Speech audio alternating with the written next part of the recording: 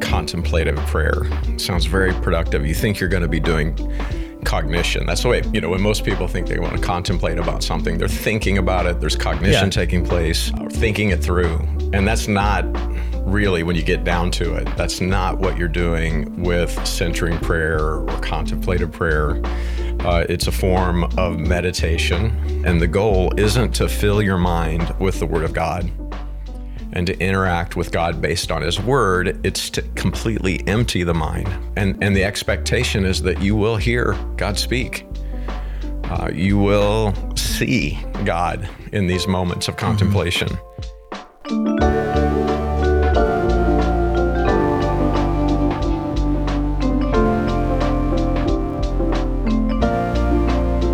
Hi, I'm Brandon Briscoe, and welcome to another episode of The Postscript, Living Faith Bible Institute's weekly podcast and YouTube series devoted to interviewing pastors and professors from LFBI and across the Living Faith Fellowship. One of the greatest deficiencies in American Christianity is genuine prayerfulness, a failure to acknowledge a genuine need to commune with God. It's clear in Scripture that the discipline of prayer is critical to the spiritual health of a believer, but also to the mission of God and how He responds to us as we speak with Him. In an effort to cultivate a culture of prayer in the church, many theologians have written extensively on the subject of calling on the Lord in prayer. They've advocated and promoted churches and people turning to the Lord in the work of prayer. And it's been a really big deal over the last few decades. We've seen a lot of authors and people speaking on this subject. With that said, there are many theologians who've also written and advocated for what is called contemplative prayer, a form of prayer that focuses on the emptying of the conscious mind and embracing the mystery of God. Today on the show, we're going to be asking, what problems are there in this approach to prayer? Does it honestly reflect the biblical teachings on the subject of prayer? And so with that, we've invited Pastor Sam Miles, president of the Living Faith Bible Institute, to discuss contemplative prayer. And so with that, Sam, welcome to the show. Thank you. Yeah, it's good to have you, man. Yeah. So there's a lot to say about this. And so we're going to get right into it. I'm going to ask you right out the gate, what is contemplative prayer? We know that it's more than just contemplating in prayer, but it's important for us to understand what we're going to be talking about. Yeah. So, even in your intro, you've basically nutshelled it. It sounds productive.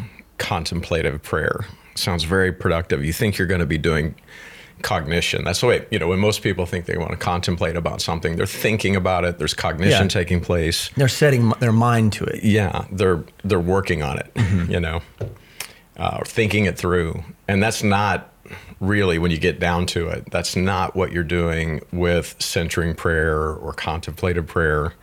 It's a form of meditation that finds its roots in really a heathen tradition, Mm-hmm.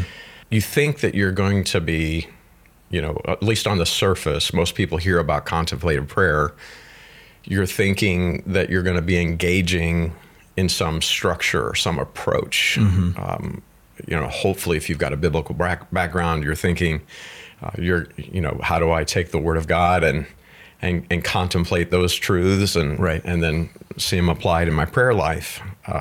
With contemplative prayer, the way it's being promoted, typically, stereotypically, it's that this is how you approach God. This is how you are best, this is your best shot, or it's your best approach at being with God or hearing from God. And the goal isn't to fill your mind with the Word of God and to interact with God based on His Word. It's to completely empty the mind. Mm-hmm.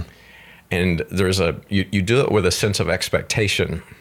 In other words, you're emptying your mind so that you can be near God and hear God speak. Yeah, it's an experiential thing. It's a very experiential thing. And people thing. Want to be enveloped with God's presence. Yes. Yeah. And so they want, and the expectation is that you will hear God speak. You will see God in these moments of contemplation. Mm-hmm. This is not something that I've ever had any firsthand experience with. I only know what I've read, what I've heard. And I only know what I understand from talking to people about it. So it's not that I've got firsthand experience with any of this. But there's a couple verses that people in this camp, in terms of spiritual or biblical grounding, you'll see it show up in the writings, right? A favorite verse would be Psalms 46, verse 10, just the first half of the verse. You hear it quoted all the time. Be still and know that I am God. There, see? You just need to quiet your mind. You need to empty your mind. Just be still. No thinking, no nothing. Just know that he is God. And that's kind of a mantra for the approach. The problem is the context of that statement. If you just kind of back out and look at what that text is actually saying, Psalms 46, verse 8 starts this way. Behold, the works of the Lord. What desolations he hath made in the earth. He maketh wars to cease unto the end of the earth. He breaketh the bow and cutteth the spear in sunder. He burneth the chariot in fire. Be still and know that I am God. I will be exalted among the heathen. I will be exalted in the earth. To be still means to stop. Yeah. Right. It means to cease and desist. You're doing something that needs to stop. So it's not just saying be quiet. It means cease and desist from your kingdom building. God is ultimately the one who conquers the kingdom and takes the crown. He's asking his people to consider his ways and to fear him. Yes. Yeah. Which is definitely an engagement of the mind versus a retreat of the mind. Yeah. It's, again, God breaks the bow. He busts spears. He is the victor. Right. Know that. Yeah. Right. Stop your striving and your warring. Submit to the king. Okay. So the other one is Habakkuk 2:20. The Lord is in his holy temple. Let all the earth keep silent before him. The Lord is in the holy temple. God is there. So what you want to do is be silent before him. And they'll take that, and that then becomes another anchor passage, anchor verse.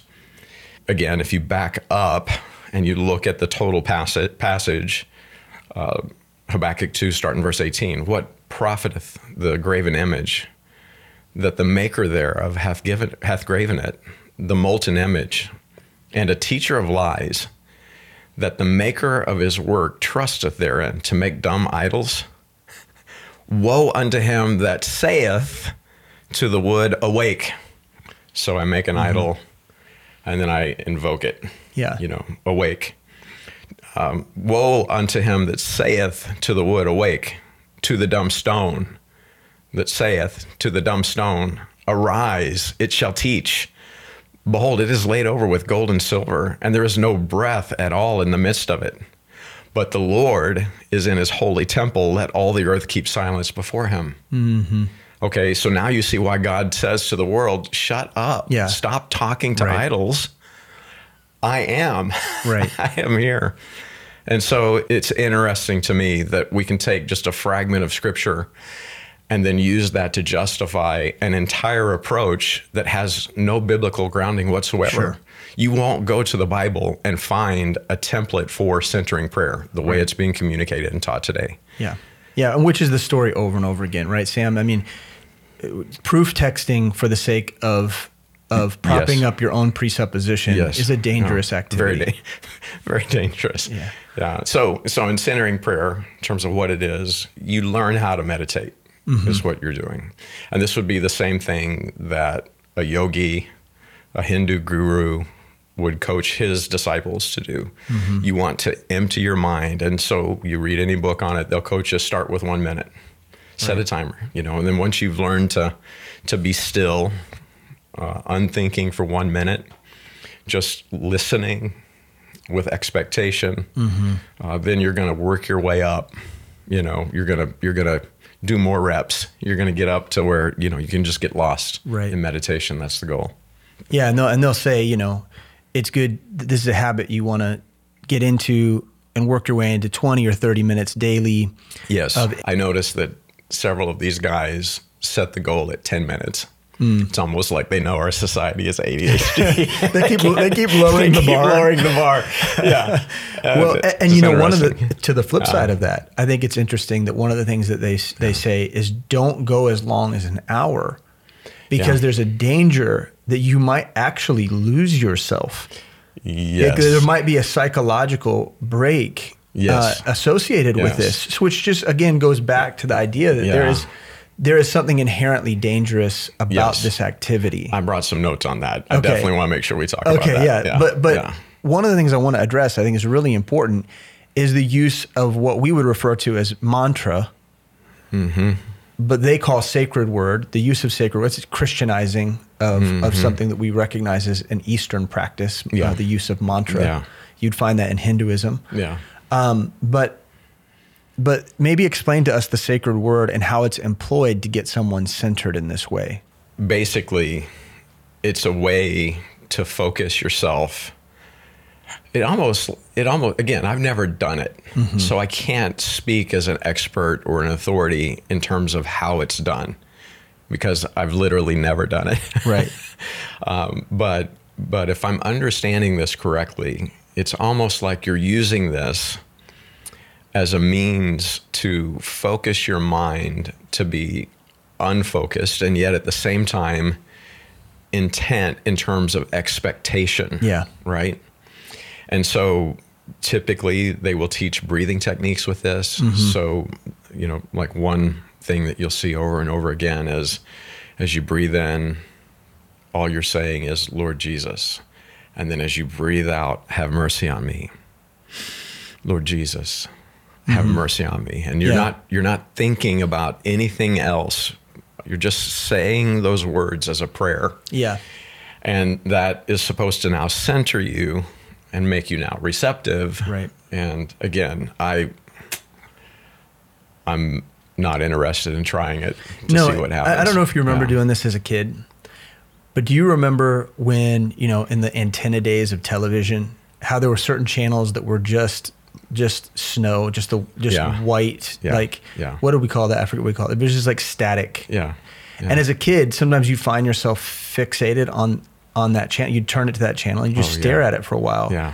Yeah. And you zone out. You zone out. You absolutely zone out. And so it's the use of a sacred word is intended to get you to a place where you're zoning out, and you're losing the practice of cognition. It's like drone music, like in New Age music, which New Age music, there. Right? Yeah, and we know there's a connection between New Age practices and this practice, right? Yes, and so in New Age music, it's just sound. It's just like it's humming. It's a hum. It's a low hum. Oftentimes it's nature sounds that go on for 30 or 40, whale sounds. And what they're intended to do is to lull you into a state where you're not engaged with your conscious mind. That's right. The idea is that it's going to help us find our true self, to find rest in God, which, I think is the part that we really need to address. To find a connection with God, to hear from God, to see Him. Yeah. To be enveloped by Him. Yeah. Yeah. And so I'm going to turn my brain off. And that's my best approach at having a legit experience with God. It's very dangerous. And it's not what he advocates for in Scripture, which we'll address. So there's a history to this. And I think it's worth us addressing the history before we really tackle some of the propositions that contemplative prayer proponents are sharing and expressing. But Tyler Staton is a pastor and author of a really popular book right now called Praying Like Monks, Living Like Fools. In fact, we have the book sitting around here somewhere. It's this book. We're not promoting it, but we are suggesting that this guy's very influential right now in this movement. Staton, as well as other proponents, believe that the roots of contemplative prayer began in the isolation of the desert fathers and mothers, a group of people in the early church who basically secluded themselves for the sake of spiritual pursuit. This is a time frame where there wasn't a completed and accessible Word of God. Yeah. Right? So the average person, even in a monastic order, didn't have access to a printed Bible. Mm-hmm. And yet these people hid themselves away in the desert, believing that that's how they would get closer to God. And so can you walk us through? And now today, we're going to assume that they actually had insight. They actually had the hookup that's desperately needed to be reemployed today. Right. Yeah. Talk to us about who are the desert fathers and mothers. When we say that phrase, that's probably a lot of people haven't heard that title. A lot of our listeners have never heard that before. And what were they doing? And what was that whole kind of hermetic monastic order about? It became a huge tradition over time in the Catholic Church. Yeah. Okay, so, who were they? I don't read them. I never met any of them. I don't know them. Mm-hmm. Okay. Obviously, we know that they were, and we've got some of their writings. My assumption is, this is just based on knowing how things work. Okay, my assumption is it didn't start with them. These early desert fathers and mothers, I bet you they learned that somewhere, right? Because what keeps happening in terms of religion, the heathen the heathen practices, the heathen ideas, these get imported, they get spiritualized, they get Christianized. We've mined the Bible for texts to support them. And so they probably, I would wager this has been around since Genesis chapter 6. Right. You know? Yeah. That would be my guess if I had to guess. But you see it throughout church history. You've got people who say, I'm gonna take an ascetic lifestyle that's going to build, right? It's going to build my self-discipline. And in this process of self-denial, maybe I can get close to God. And that leads to some crazy pursuits, right? Everybody understands fasting from Scripture, but you've got vows of celibacy. Again, to get close to God, I'm never getting married. Yeah. Vows of poverty. Somehow this is going to make me, if I'm eating bugs, this is going to help me draw close to God. Sleep deprivation, the wearing of uncomfortable clothing. Right. Even self-abuse, right? Flagellation, self-mutilation. I mean, these things happen.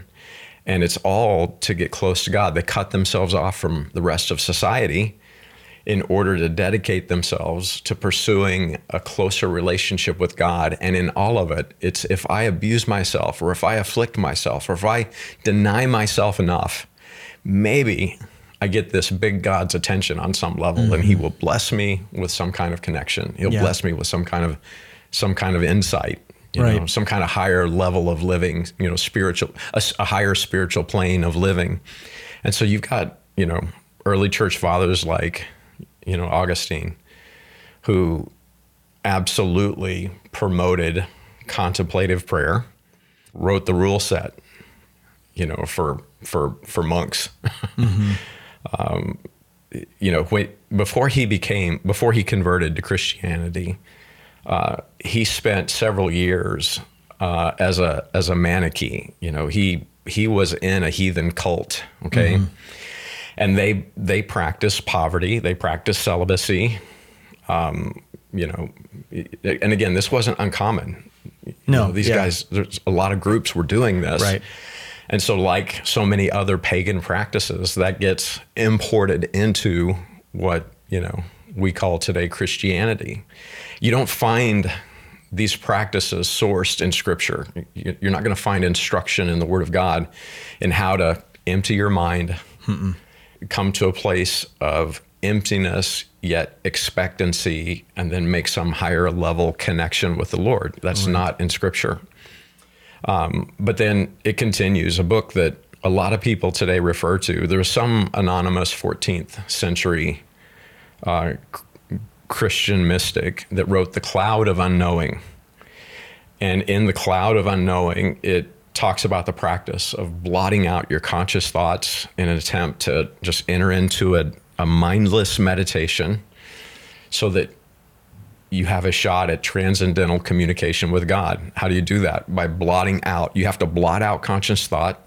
You have to enter into that zoned out thing when you're looking at the static on the TV. You got to enter into that state, and then that would enable you to connect with God. You'd actually be able to hear from God. The goal that's described in the cloud of unknowing is it's the goal of being knit to God. So in chapter 7 of the cloud of unknowing, it instructs a contemplative practitioner to choose a one-syllable word and then just repeat it. Lord, Lord, Lord. And you're using that to beat out the thoughts that are in your mind. You want to beat down, the way it puts it is you beat down every thought under the cloud of forgetting. Like, how am I transformed? It's by the renewing of my mind. How do I do that? I have the mind of Christ. Where do I get that? That's the word of God. Okay, so then in chapter 8, this mystic says, I urge you to dismiss every clever or subtle thought, no matter how holy, no matter how valuable. Cover it with a thick cloud of forgetting, because in this life, only love can touch God as he is in himself, never knowledge. So that's how people are being coached, and this is a modern day heresy that's being resurrected and promoted to believers who sincerely want to connect to the Lord. And that's the other thing. A lot of people who practice this, they're not bad. They're not bad people. They're not They're not rebellious. They're not rebels at heart. They're sincerely trying to connect with the Lord, right, in a way that the Scripture does not command. That does not. The Bible doesn't instruct us to do this. I think it's really interesting that in Buddhist culture and religious practice, that for centuries and centuries, there's been kind of a war against knowledge. So whenever Buddhists would rise up and build libraries with, there'd be extremists within the camp of Buddhism. There's like, well, let's learn things. These libraries would get burnt. There would be rebellion, and because the objective of Buddhism is to empty your mind, and the more empty that you become, the more prepared you are for nirvana. Right, the experience of nothingness. That's how you connect. You connect to the universe through becoming more empty and void. And so now what we're doing, it's a dangerous thing. We would, Christians, you can connect with something. You can, you can get lost in that something, in that abyss. I think it's important for Christians to understand. We wouldn't advocate, a Christian wouldn't advocate for Buddhism. I mean, unless they're a universalist, I suppose. They would say that it's valid. That's legit. And I think there's a lot of universalists who are interested in contemplative prayer. I think that doctrine and that way of thinking lends itself towards some of these practices. But my point is that Christians have adopted this, and I think a lot of people don't even know the roots of this way of thinking and how misaligned it is. So, men like Tyler Staton, who we talked about earlier, A.J. Sherrill, who's also big in this world. He's written several books on this topic.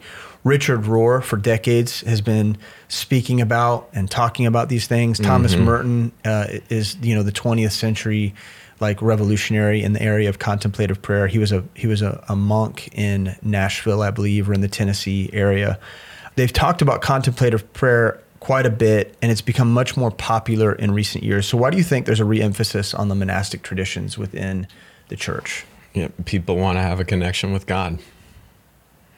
You were talking about the burning of libraries in the Buddhist history.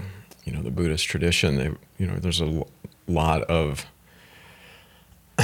again, for them to reach that state of nirvana. That's an ultimate state of being. God's people today, I think the church of the last days, longs for something that's real, and they think something is only real if I can personally firsthand experience it, if I can feel it. Okay. In other words, I want to be able to feel it in my flesh. I want the hair to stand up on the back of my neck. I want my skin to prickle, Yeah. I want to know that I've made contact with something beyond me. And the problem is in seeking after that experience, they're not taking a faith-based approach to get it. So they want a thrilling experience versus taking God at his word. What's the driver behind burning libraries? Oh yeah, there's a spiritual component to that. My people perish for lack of knowledge. So if we can keep people clueless about God's will, what God's word says over their life, well then we can keep them in error. And so this is one of the things that Peter and Jude warn about in their epistles, these false teachers that come up and get the focus on the flesh, your life, your experience in the flesh, and they end up corrupting the gospel of grace, you know? And so I think at its core, you've got well-intentioned people who want people to connect with God. They know what the Bible says, but then they found this other thing that's helpful to achieve a state of nirvana, and that this is something that you want. I think it happens because behind it all, there's a demonic deception with the goal of cutting off actual, real connection with God via his word and prayer. Knowing his word and responding through how we live it out in our lives and how we talk to the Lord over it, biblical prayer. We substitute for that these experiences. And again, that's the error that keeps coming up.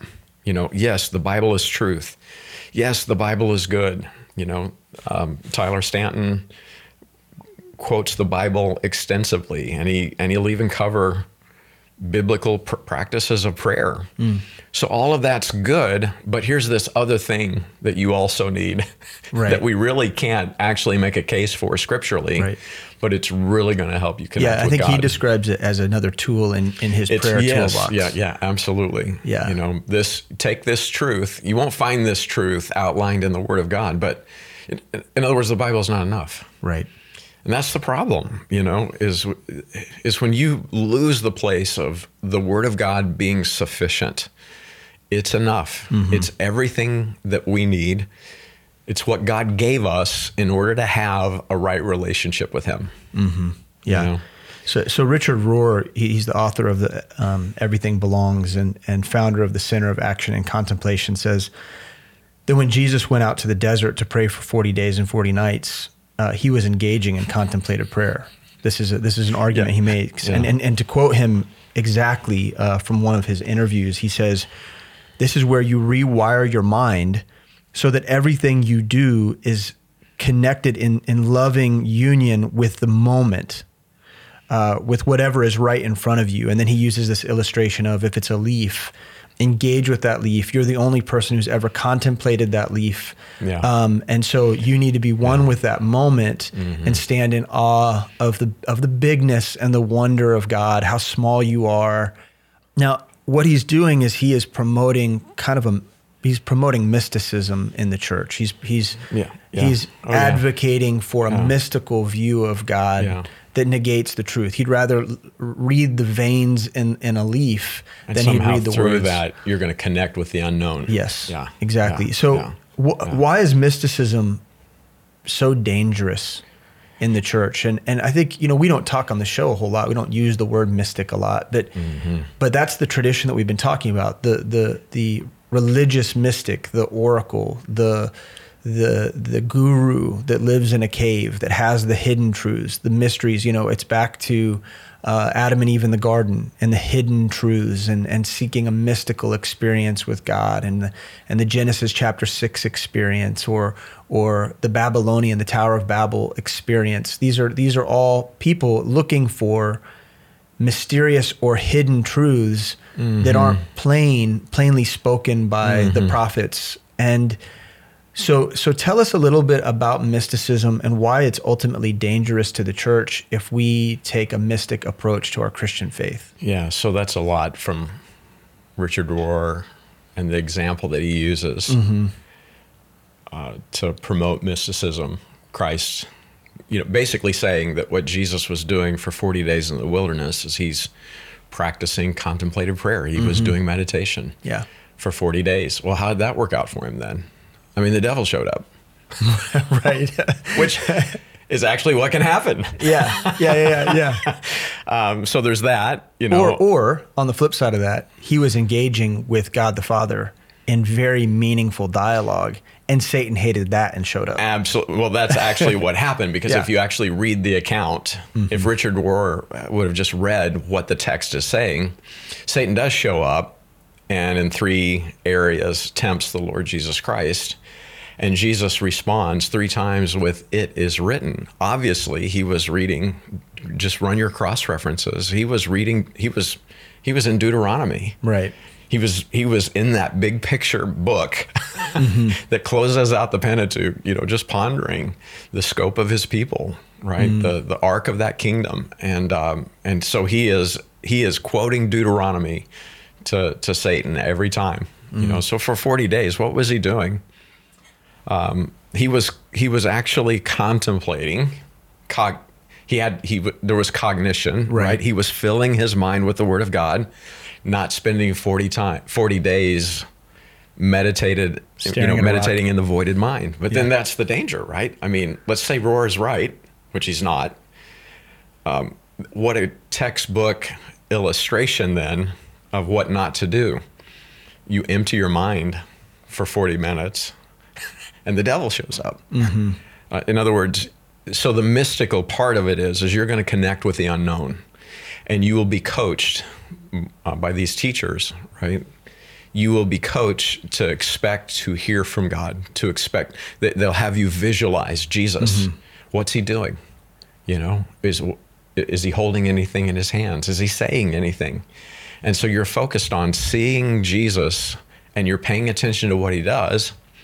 And yeah, you know, you can through your imagination, you can make up a scenario that will play out in your mind.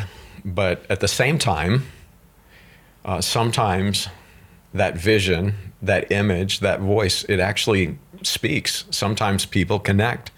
So that's the big question, is how can you be sure that what you're, like, how do you know that you're seeing what you think you're seeing? I mean, how can you be sure that you're hearing what you actually think you're hearing? I see Jesus. I'm hearing from Jesus. Are you sure? Yeah. How do you know? You have no way of knowing that. You can't verify that. The devil in 2 Corinthians chapter 11, the devils can appear as angels of light and give you a thrilling experience. You know, how do you know that you're not connecting with the devil instead of Jesus? The cloud of unknowing says, have no fear of the evil one. He will not dare come near you. So you're going to do this. Don't worry about getting invaded. Satan would never dare interrupting your state of nirvana with Jesus. Wow. Which is such an arrogant claim. It's so, yeah. Ephesians 4:27, neither give place to the devil. Again, I think we've talked about that before on this podcast. That verse, that admonition is given to the church. Yeah. Why? Because you can. Yeah. You can make space for the devil to operate in your life. Don't do that. Right. And also, I think it makes me think of Job, who was righteous in his days, who's found praying for his family in Job chapter 1, and then the devil shows up. And the devil shows up. Right. Yeah. And so I think it's really arrogant to say, well, because you're a believer and you're engaging this way, the devil dare not interrupt you. So they're not thinking it through. Right. Right. I mean, they literally have not critically thought it through. They say, just try it. You'll see. Just watch what happens. You'll see. It's a wonderful experience. It isn't the devil that shows up. You'll see it's Jesus that shows up. The devil wouldn't dare show up when you're communing with God. Okay, really? Zechariah 3. He showed me Joshua, the high priest, standing before the angel of the Lord. So here's the high priest connecting with Jesus. Okay. And Satan standing at his right hand to resist him. And the Lord said unto Satan, the Lord rebuke thee, O Satan, even the Lord that hath chosen Jerusalem rebuke thee. Is not this a brand plucked out of the fire? I mean, here's a guy who's actually connecting with Jesus, and Satan shows up. So you're going to tell me now I'm going to meditate and Satan can't show up? Right. I can't be deceived. I can't be resisted in my pursuit of a relationship with God through error. They haven't thought it through. The only safety is when we take our experiences and we evaluate them through what the Word of God says, right? The goal of the believer is to know the Word of God and to live it out in our life, not to find new experiences that somehow now to find nirvana that now gives significance or meaning to my spiritual life. That's not a biblical objective. If you want an experience versus the Word of God being reality in your life, if you're looking for an experience, you'll get it. Yeah, for sure. You'll get it. And that's the danger. Richard Foster, he's another proponent. Again, he'll say a lot of biblical things, but then he's all about this Catholic desert father, Eastern mysticism. And he admits there's a possibility of meeting evil in contemplative prayer. He admits that. And so his solution to that is, well, just ask God to protect you and tell any evil spirits to leave. That's the spiritual equivalent of walking down the alley that has the highest crime rate in our city and saying, Lord Jesus, protect me. Why are you going down that alley, bro? Yeah, why really are you good. doing that? You're inviting trouble. Oh, but God's going to protect me. Yeah, God made sure that you got the news that it's the most dangerous alley in our city. Find another route, and it's all the same. They're functioning as modern Hindi gurus, modern yogis. And again, that's the same approach that they all use, is visualize Jesus in these times of meditation. And if you don't connect, don't worry about it. You still benefited from the practice. It's centered you. That practice of meditation is actually, A.J. Sherrill in his book, talks about how it's healthy for your brain. Like, how do you know? How do you really know? What happens, though, very often is people do make contact. They do make connection. Morton Kelsey's another one. He wrote a book called The Other Side of Silence. The Other Side of Silence is basically a mashup between Christian mysticism and Jungian psychology, okay? And he taught the use of visualization and meditation, and told his readers not to fear when the visualizations take on a life of their own. And so he quotes Carl Jung. Carl Jung, he admits he had a familiar spirit. He communicated with a spirit guide. This dude had a devil for most of his life. And wrote a lot of the accepted psychological research that we have adopted today, which is interesting. Yeah. So Doctrines of Demons takes on a whole new... There's a whole new tangent to consider. So here's what Kelsey says. In the same way, when you concentrate on a mental picture, it begins to stir. The image becomes enriched by details. It moves and develops. Each time, naturally, you mistrust it and have the idea that you've just made it up, that it is merely your own invention. That's what that Kelsey is quoting Jung when he says that. And so then Kelsey, his response is, it's usually not too difficult for most people to start the process by concentrating on something graphic. The hard part comes in realizing that something could move unexpectedly inside us without our conscious direction. That is why it's so vital in developing imagination, meditation, or contemplation to realize that our ego is not the only force operating within us. Okay, that's what he says on The Other Side of Silence. He doesn't believe the Bible. He's not taking a biblical approach. And he's coaching people. It's okay to make contact with the other side. There's other forces operating in your life. You want to connect with them. No warning to his reader of the dangers, the very real dangers of making space for a devil to operate in your life. And then you've got examples of it. The one that I think this is what probably sparked maybe your motivation to have this is me telling about Sue Monk Kidd. Sue Monk Kidd starts out Southern Baptist, gets exposed to Roman Catholic mysticism. She starts listening to guys like Thomas Merton.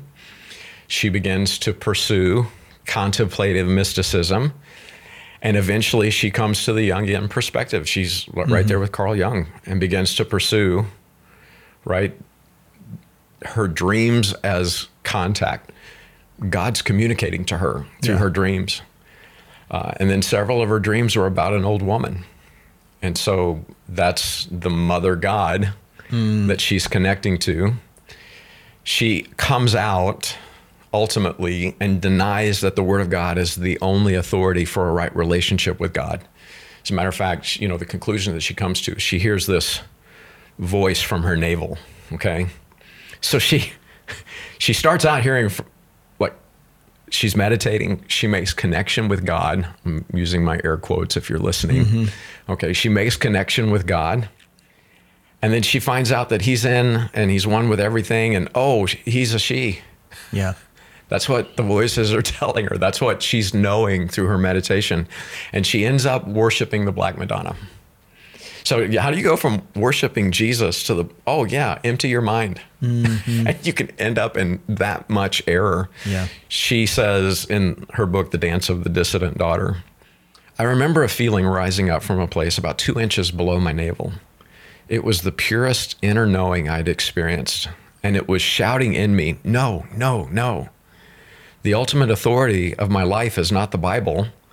It's not confined between the covers of a book. It's not something written by men and frozen in time. It's not from a source outside myself.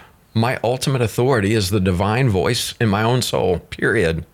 That day, sitting in church, I believed the voice in my belly. The voice in my belly was the voice of a wise old woman.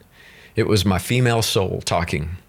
And it challenged the assumption that the Baptist church would get me where I needed to go. That's what happens when you listen to demons. So there's something to the belly God thing, isn't there? There's something to the belly God thing. Oh my gosh. Yeah. So to come full circle in terms of your question, the goal is that through piety, through asceticism, you're going to encounter in the soul this religious experience. So you believe that to connect with God is to have this, let's just call it what it is, to reach this state of nirvana, right? The goal is to be one with God without any biblical reference or mooring. You don't need that, okay? You're going to connect through this emptying of yourself, this sense of expectation. You're gonna make contact. God never instructs us to empty or disengage our minds. Right. Which leads us to, I think, this really important passage in 1 Corinthians chapter 14, verse 15. It says, what is it then? I will pray with the Spirit, and I will pray with the understanding also. I will sing with the Spirit, and I will sing with the understanding also. And so God is advocating for understanding in our prayer and in our worship. I think, just go off to the side for a second. I think a lot of times Baptists are guilty of entering into seasons of praise, looking for an experience. Sure. Where we engage with the music with the intention of making us feel good, or having some sort of moment with God. And we're no longer engaging with the content. We're no longer contemplating the words and the value that they are into our life and what they mean for us, and that they might sharpen us or challenge us. That's how Bethel Music's getting away with what they're getting away with. Yeah, and so we might, anecdotally speaking, take the same approach, even just in the way that we engage in praise and worship before God. We need to talk about what biblical prayer really is. But before we do that, I want to just say in what ways is biblical meditation different from monastic contemplation? Because the Bible does tell us that we should meditate. So what does that look like? Yeah, so even like with your verse in 1 Corinthians 14, I'm going to pray with the Spirit. I'm going to pray with my understanding. I'm going to sing with the Spirit. I'm going to sing with my understanding. In our discipleship, when we're introducing new believers to a right relationship with God through His Word, one of the points that we'll make in our lesson on the Holy Spirit, how do you have a walk in the Spirit? And we'll compare Ephesians 5 with Colossians chapter 3. And so if the command is be filled with the Spirit, and then what comes out of you?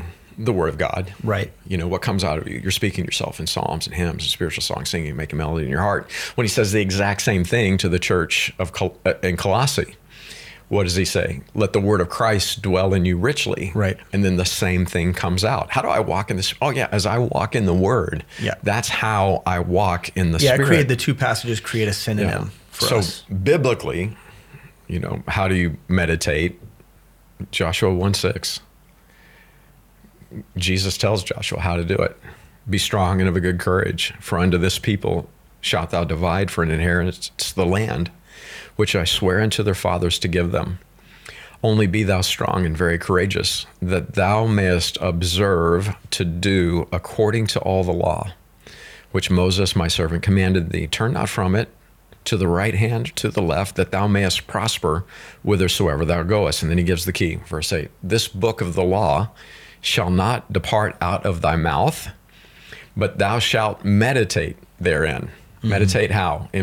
Meditate in the word of God. Thou shalt meditate therein day and night, that thou mayest observe to do according to all that is written therein. Therein, the word of God. For then thou shalt make thy way prosperous. You can deal with all this adversity that's going to be in front of you, and then thou shalt have good success. God gives us his words, like 2 Timothy 3:16, to instruct us, right? To inform us.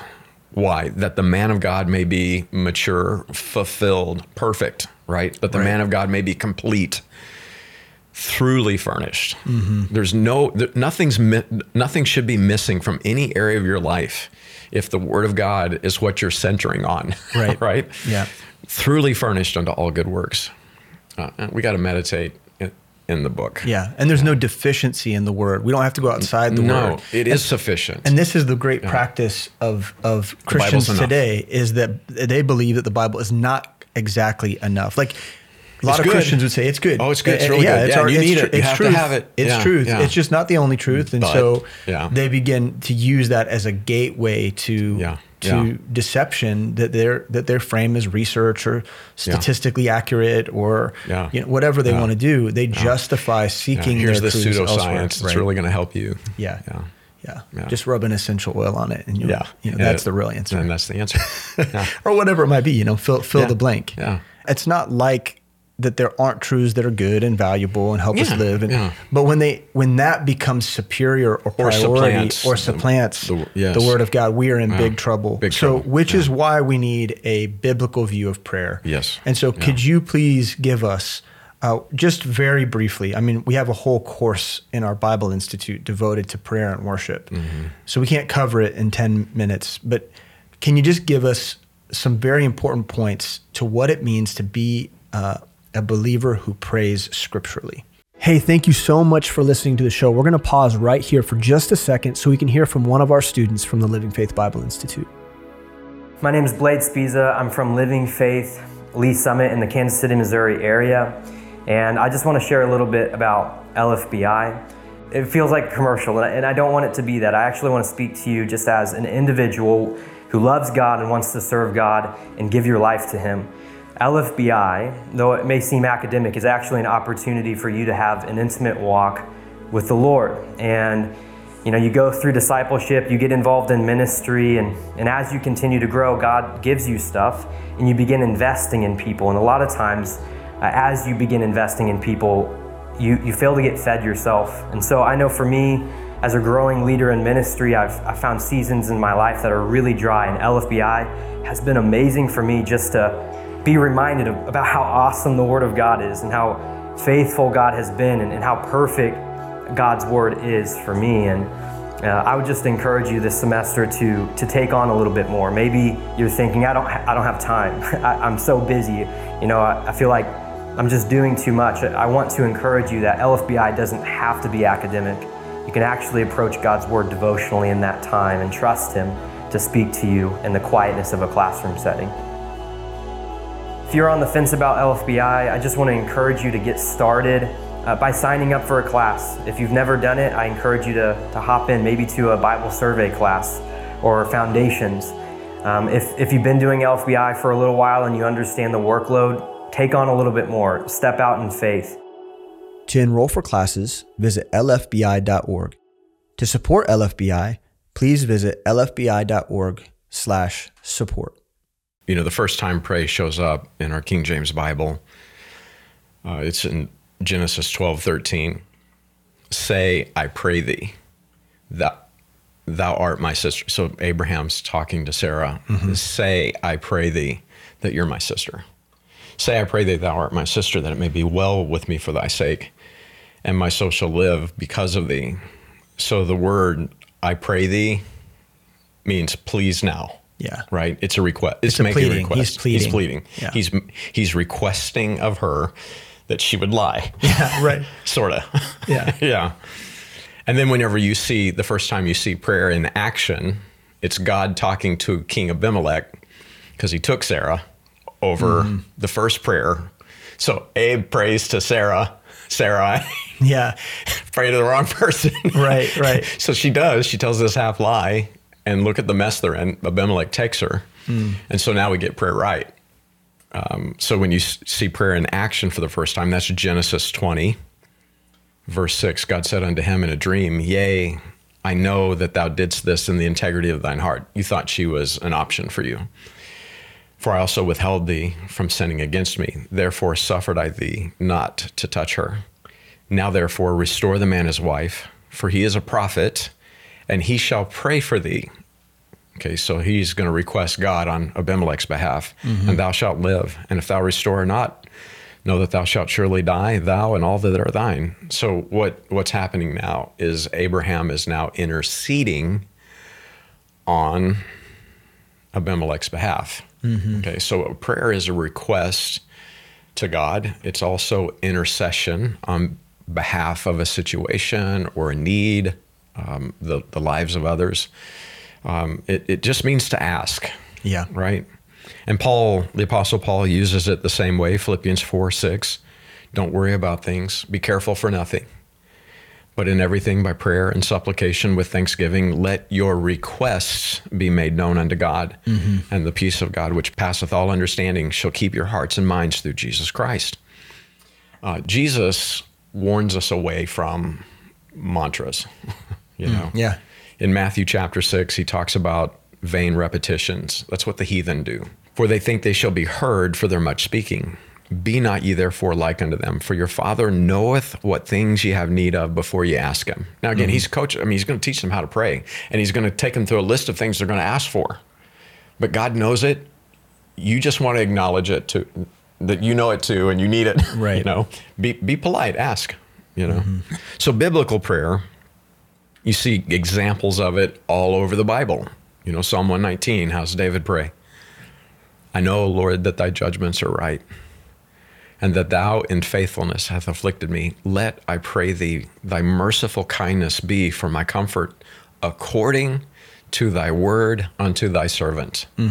So that's it. Okay, the problem with framing prayer as a journey toward an experience versus friendship with God. You know, Abraham believed God, and it was imputed unto him for righteousness, and he was called the friend of God. Right. How do I be the friend of God? I take God at his word. That's how I do it. Yeah. Okay. The problem with framing prayer as a journey outside of a biblical framework versus friendship with God is that you're setting yourself up now for extra biblical encounters, extra biblical living, an extra biblical approach to God. And God, where is God? God's in his word. Yeah. He's not in the fire, the earthquake, the rending of the mountains, right? He's not in any of that. It's what he said, the still small voice. What does the word of God say? Yeah. And I think, man, what you're saying too, just he's an ever-present help. It means that you don't have to go on a journey to find him. He's accessible. He's within reach. His grace is always within reach. His ear is always within shouting distance. Yeah. And so to believe that you have to enter into a journey to find him, whether that takes 10 minutes or an hour or years, is a lie that says that he's distant and unknowable. Yeah. And that's not true. He's a very knowable God. He gives us all of his character. He tells us exactly who he is or what he thinks. We know his personality. He's right there. He's listening. Yep. Yeah. And it's wonderful. Yeah, it's wonderful. Is there value in stillness in prayer then? Yeah. If you came up to me, wanted to have a conversation with me, you wanted to connect with me. Mm-hmm. Okay, you have a question, you have a need, you want my help with something, whatever it is. And your approach to me is you come up to me and you're like, Sam.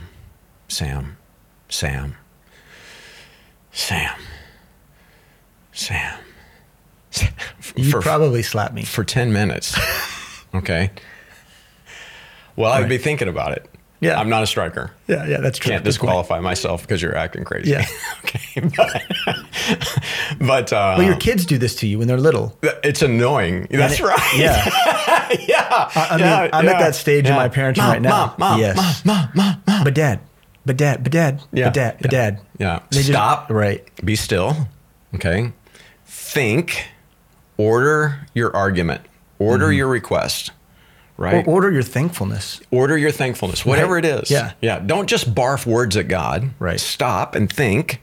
Again, you're not emptying your mind, you're organizing your mind. Mm-hmm. Order your argument according to his promises, and then speak. And he loves it. He loves it. Yeah. Yeah. You have what you ask. Yeah.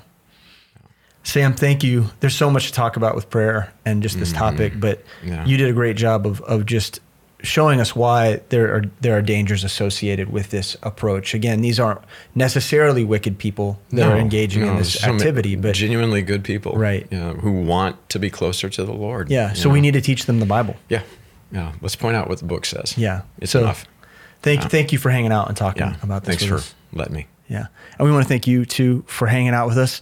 And we want the opportunity to teach you the Bible. Maybe you are a part of a local church somewhere and you know that you need to be trained in a better understanding of what God's word says, even if it's just so that it informs the way you pray, right? Even if it's just for that purpose, but so much more, how you do ministry, how you engage with people and disciple others or lead them in the work of the mission, how you approach the authorities in your church or strive in, foreign missions or whatever it is that God's called us to do. It needs to be informed by what the Word of God says. And so we have to learn it. We have to learn how to divide it and understand it. So we want to invite you to be a part of the Living Faith Bible Institute. You can visit lfbi.org and you can learn about who we are. You can learn about our program of study and the classes that we offer. But we really love and desire to invite you to be a part of what we're doing so that you can grow in your faith and you can be a more productive follower of Jesus Christ and a member of your local church. But we love you. We're grateful for all the time that you've spent with us today. And we hope to see you again next week for another episode of The Postscript. God bless. Thanks for listening to The Postscript. If you enjoy the show, please leave us a rating and review in order to help other people find our podcast. If you value this show, please help us continue creating content by supporting Living Faith Bible Institute at lfbi.org/support.